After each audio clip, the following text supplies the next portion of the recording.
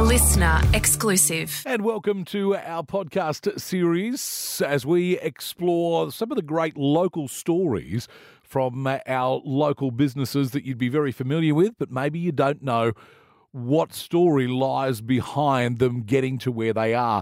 And this week we feature an iconic local business. Make sure you stick around to the end of the podcast too if you're trying to crack the money map for a chance to win $500 cash. If you're listening to this over the weekend of the 29th and 30th of October, then we have an exclusive clue for you at the end of the podcast coming up.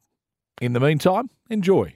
Well, if you've been in this part of the world for any amount of time, you would absolutely know the phrase, you can't buy better than Beatros Brothers. It is an institution in a couple of parts of our region, particularly here in Toowoomba, in Russell Street, and also in Dalby. And it's a business that began in 1938, and like all of our wonderful local long-time businesses, has an incredible story. The face of Beatros Brothers for many decades has been Bevan Beatros, and he joins me for the podcast. G'day, mate.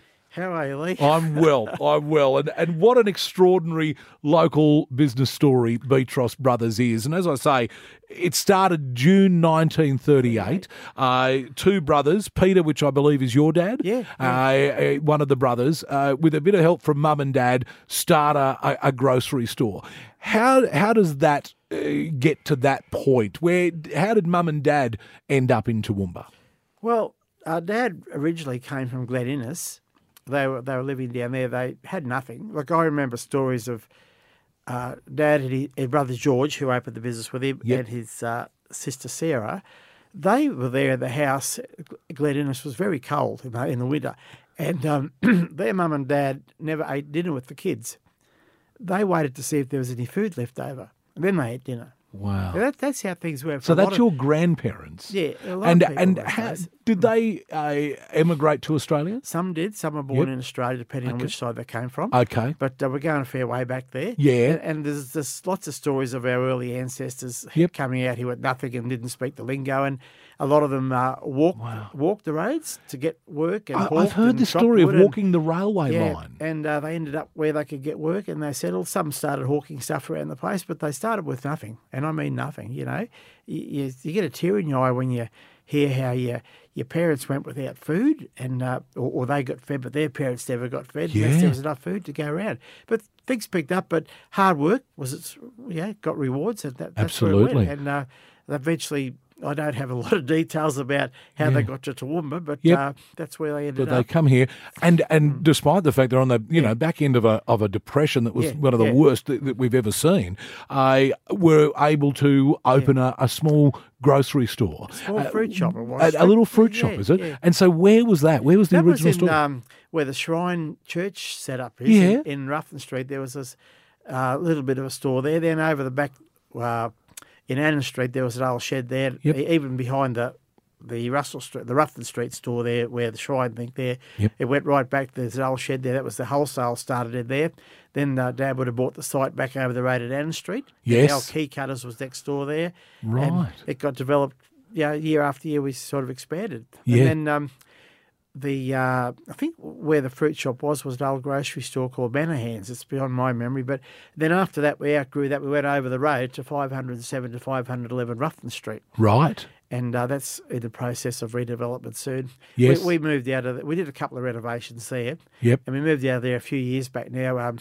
There was an office concept store went in there, but I think he's gone now too. I think there's sort of redevelopment coming into that area right to the corner of Little Street. So it's just been a progressive thing over the years. And I think somewhere around 1960, Dad decided they'd go to Dalby, and they bought a shop out there, small shop out there, and it moved a couple of times too, and eventually went to where it is now back in 1988. That's where we developed that one. That's the one that's disappearing shortly. Yes, unfortunately, that is part of the story that the Dalby store, you've had to make the very difficult decision to close that store. Yeah, my mother's family, her maiden name was Lahood, Lahwd. They had the general store in Cecil Plains. Right. Yeah, before they moved into Toowoomba, and then they eventually moved to Sydney. So I've got relatives down in Sydney we're pretty close with. But that's where Dad and Mum met there.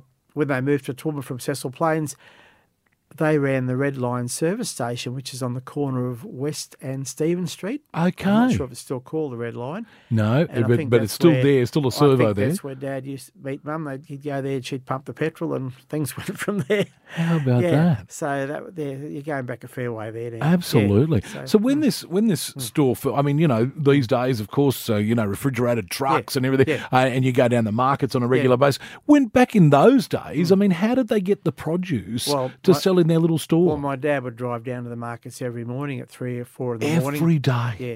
And I mean, this back- would be in an old truck that wouldn't Yep. have air conditioning, power steering, You got comfort it. seats, You got it. They They did it hard, and they Wow. came back, and then you had a few local growers as well, and it Yep. developed from there. As you got bigger and bigger, you bought your own trucks, and then Yep. your own drivers went on. Then after a while, that was uneconomical because the truck was sitting empty for half the day. Yeah. So then you went into contractors in later years, where Okay. we employ what we do now. We employ contract drivers to bring the goods up, Yep. and go to Dolby and stuff like that. So it just develops over the years as you get bigger and bigger.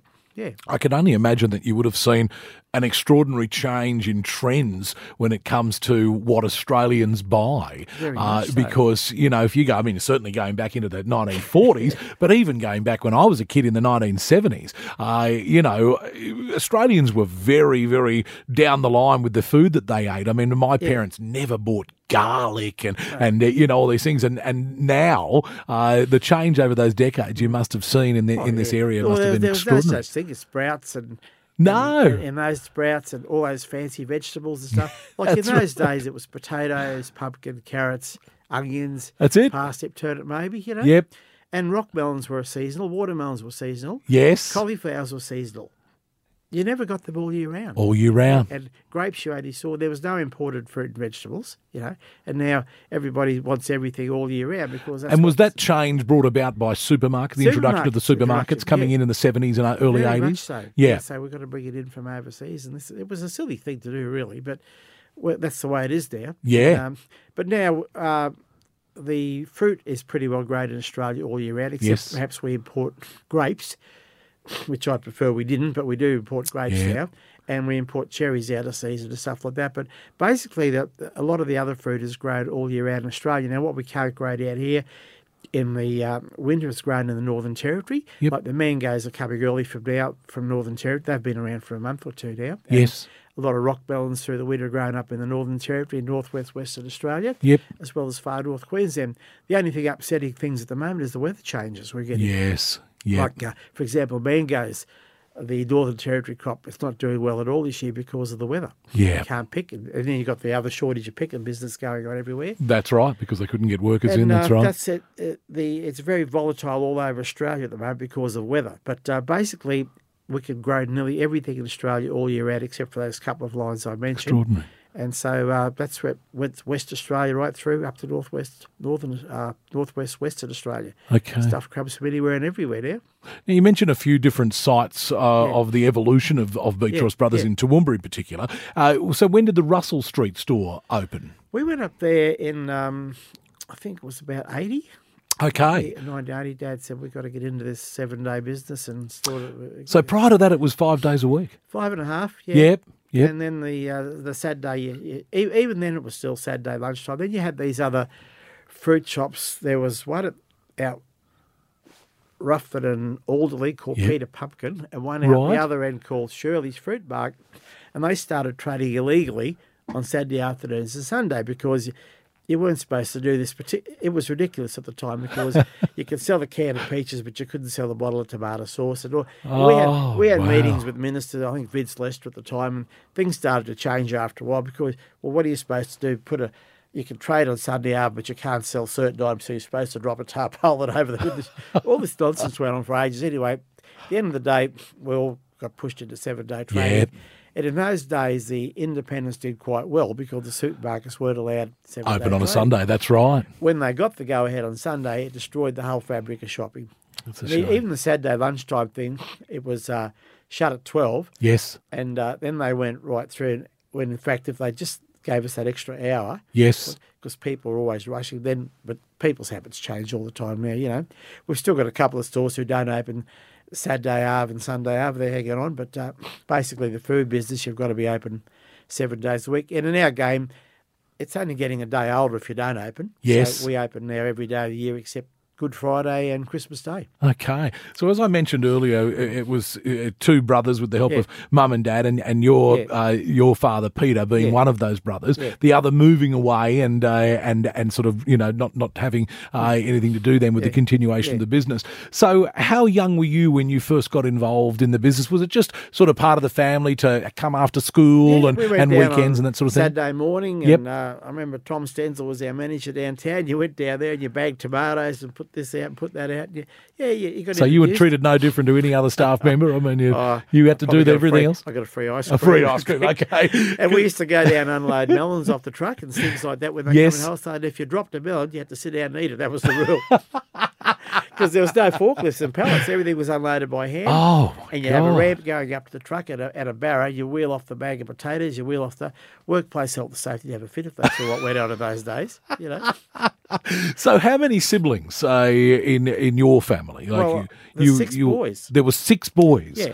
Okay. So and you end up the one who becomes the face of this business here locally. Quite unfortunate. Okay, right. Because you all go to uni and do your own thing, and you've all got your own outside interests. Of course, anyone locally would know you were the drummer for decades and still with the Countdowns with Owen Ray and the incredible group of local musicians.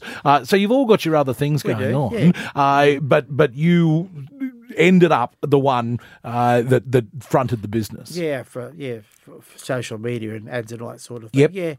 I suppose I had a bit of the gift of the gab for being on stage and not being afraid of cameras and stuff like that. But Kerry, as you know, he's around at Adam Street and he's chairman of the Heritage, of course. Yes. And Murray carries a lot of the weight up there at Russell Street. Yes. The other brother, Peter, used to be our buyer at Brisbane. He's retired now. Okay. He was a school teacher. Yep. Yeah. I've got one brother, Chris, who's in Japan. He's a internet journalist. Wow. And he's over in Tokyo. And the other brother, young Danny's up at Cairns. He's into real estate in a big way up there. So we're scattered around a bit. Yeah. Absolutely. Yeah. And so then, as I say, you're the one that becomes the face of these iconic adverts. Who came up with "You Can't Buy Better Than Beatros Brothers"? Oh. I mean, was that an advertising exec that's given you that, or were you guys driving that and saying, this is the message that we want to get out there? I remember a young lady that worked for us at Ruffin Street once. Karen was her name, and not sure Karen, but a long time ago. She said, "Better bargains at Beatros Brothers." And that rang a bell somewhere. Yep. And I can't remember who put the slogan together, "You can't buy better than Beatros Brothers," but we did the jingles. We recorded quite a few of them here, actually. And some were recorded online elsewhere. But I don't exactly remember who put the final one together. But a lot of the work was done here with you guys. Forge, we're with you for many, many years, way back. I can really do cookie demonstrations. You've done them yourself. I have done for you, that's right. We've got a photo up there of Graham Healy in bell-bottom trousers and a lady dressed as a pineapple. That's right, I've seen that. And that lady's in Tasmania. You guys actually found her on That's right, we did too. And just a wonderful connection there. And of course, then speaking of that, on 4GR with Graham, once a week, every week, you came on to tell us what was going on with the latest, trends in fruit and veg and what we should and shouldn't buy and all of that sort of stuff. We did that for many, many years. Many years, wasn't it? Yeah. How absolutely. Everything's changed now, but it has, hasn't it? I mean, things have just moved on. Not all for the better either. Not all for the better, But, no, I agree. You've got to move along. You've got to move along with it. So that's the way it goes. Over COVID then, one part of the business booms, and that is the business where you supply commercial restaurants and so forth with food, because our trends changed and people are ordering home delivery. Yes. So they're not necessarily coming to the supermarket to buy stuff and go home and cook. They're buying the end product. So that side of the business becomes the bigger entity. Yeah? It is at the moment too. Yeah. Like it stayed the like all the when you see the amount of food that goes through places like the big hotels that whether you're talking Federal or the Stock Exchange or the Royal Hotel, huge amounts of food going through the golf club, huge amounts of food going through these places. Yep. And it's all got to be supplied, of course. And so people aren't cooking as much or eating out as much at home. Yeah. Especially when there's no big families as much anymore. There's only 2 of them. So even in Derby, we'll go down to the pub and the 2 of us will have dinner for $16 or $18 each. Drink. And, that's a lot of the trend. Then you've got the Uber Eats type things, or the different ones delivering delivered to the door, but it's all got to be paid for somewhere. That's exactly So right. still the most economical thing is to come in and, look, you buy a loaf of white bread off us for $1.79. Yes, Buy a tomato and a pack of ham. You're feeding yourself for $2 that's right. for lunch, Exactly. at the most. Yep, If you want to. And cook your own. I mean, vegetables, again, are very, very cheap again. yep. At the last, fruit's very cheap. We keep advertising how you can feed your family for under $40 for a week. Yes. And that's pretty good. That is very good. You're certainly not going to do that buying it from takeaway stores. More than a week. So it's for just sure. what happens now. People Yeah. all working, you can't be bothered, or I'm tired, or you Yeah. do what you got to do. And Absolutely. I'm not being critical. I'm just saying that's what the options are. Yes, You know, absolutely. You can go and buy a coffee every day for $8 if you want to. Yeah. If you've got the money to do that, and something Yep. to eat with it, or you can make your own cup of coffee for $1. You know, Exactly. So how old was Dad before he handed over control to the brothers? Well- or did it ever really happen? Did he really still have control all the way? He got ill, and Okay. he retired in his 70s. Okay. But he was still around for advice and stuff Yes. like that. You know, Yep. so I'm sure he would have had still that passion for it. You know, that it was his shop. Yeah. Yeah, he pushed us into Russell Street. You know, Yes. otherwise we wouldn't be still around. You know, as it is. He pushed us to open that place, and we built that, and we did that. You know, that was sort of my baby getting that built. You know, and it Okay. was, and same with Dolby. It was just what Yep. you did at the time. Dolby, we moved from Cunningham Street in the main street across to where we are now on Condamine and Drayton on the corner Yes. there. We built that place. It was an old, I think it was a Reese Edwards car yard site there for a while. Okay. Yeah. It was empty for ages. My manager out there, Jeff, found the spot and said, "This is where we need to go." So, Yep. and he's been with me over 40 years, and he's retiring. Well, no, he's not retiring. Actually, he's going to come in here and do a bit with us and handle the wholesale in Dolby. And he suffers a little bit of ill health, but he's still with us. He's been with us over 40 years, and we're a Brilliant. family business, you know. That's right. We've had people like who've been with us, like the lady in charge of flowers up there, Barbie. She's Yep. been with us and left on 3 or 4 times to have family and keeps coming back, you know, and that's what we do in our business. It's very family oriented. Absolutely. Lots of long-term employees. Very much so. Yeah. you We've know. been up to the stage where we've had 200 people in employment over the whole group, but Yes. we're down under 100 now, but Okay. things change, you know. Yeah. So what's next? What's next? Well, we're all getting older to retirement age. Yes. The wholesale and Russell Street are on the market. It's no secret. They've been on the market for several years now. Yes. It hasn't got round to a stage where anybody has made an offer, any firm offer of anything. Yep. There are plenty of people that would redevelop the sites, but Yes. that's not what we're into at the moment. Fair enough. These are multi-million-dollar businesses doing a pretty vital trade into Toowoomba, and an Yeah. important trade. So we're looking for somebody to buy the wholesale and the Russell Street Yes. and redevelop them and keep them going. Wonderful. Improve upon them, so keep our staff going. And so we're around for a little while, but we're working hard to get new owners in somewhere. Let's hope that happens. But if there's a family out there somewhere that's interested in working, and that's one of the problems, isn't it, this day and age? It is. I Absolutely. mean, it's been flogged all over the country. So Yes. not a lot of lookers, a lot of interest in the site. Yeah. But not Particularly Annan taking Street over and a that one up business. there as well. But Yeah. I think they'd get cut up and put into different things, and you know. But we're hopeful. There's people looking, but nothing concrete at this stage about where businesses will go. So it's still Beatros Brothers going strong for the time being. So Well, we need it the is an public to support icon, us. and please do that. You still can't buy better than Beatros Brothers after all of these years. An absolute icon in our part of the world. And Bevan Beatros, thank you for what you and your family have done for our community, but also thank you for your time on our podcast. Thank you, Lee. It's been a pleasure.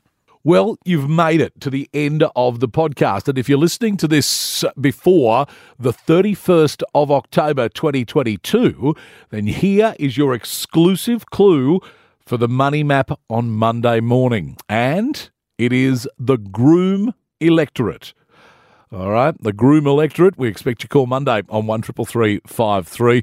We'll talk to you then, and we'll continue with this podcast series too, highlighting some of our great local businesses and the story behind them. And if there's a business you think we should highlight, make sure you let us know.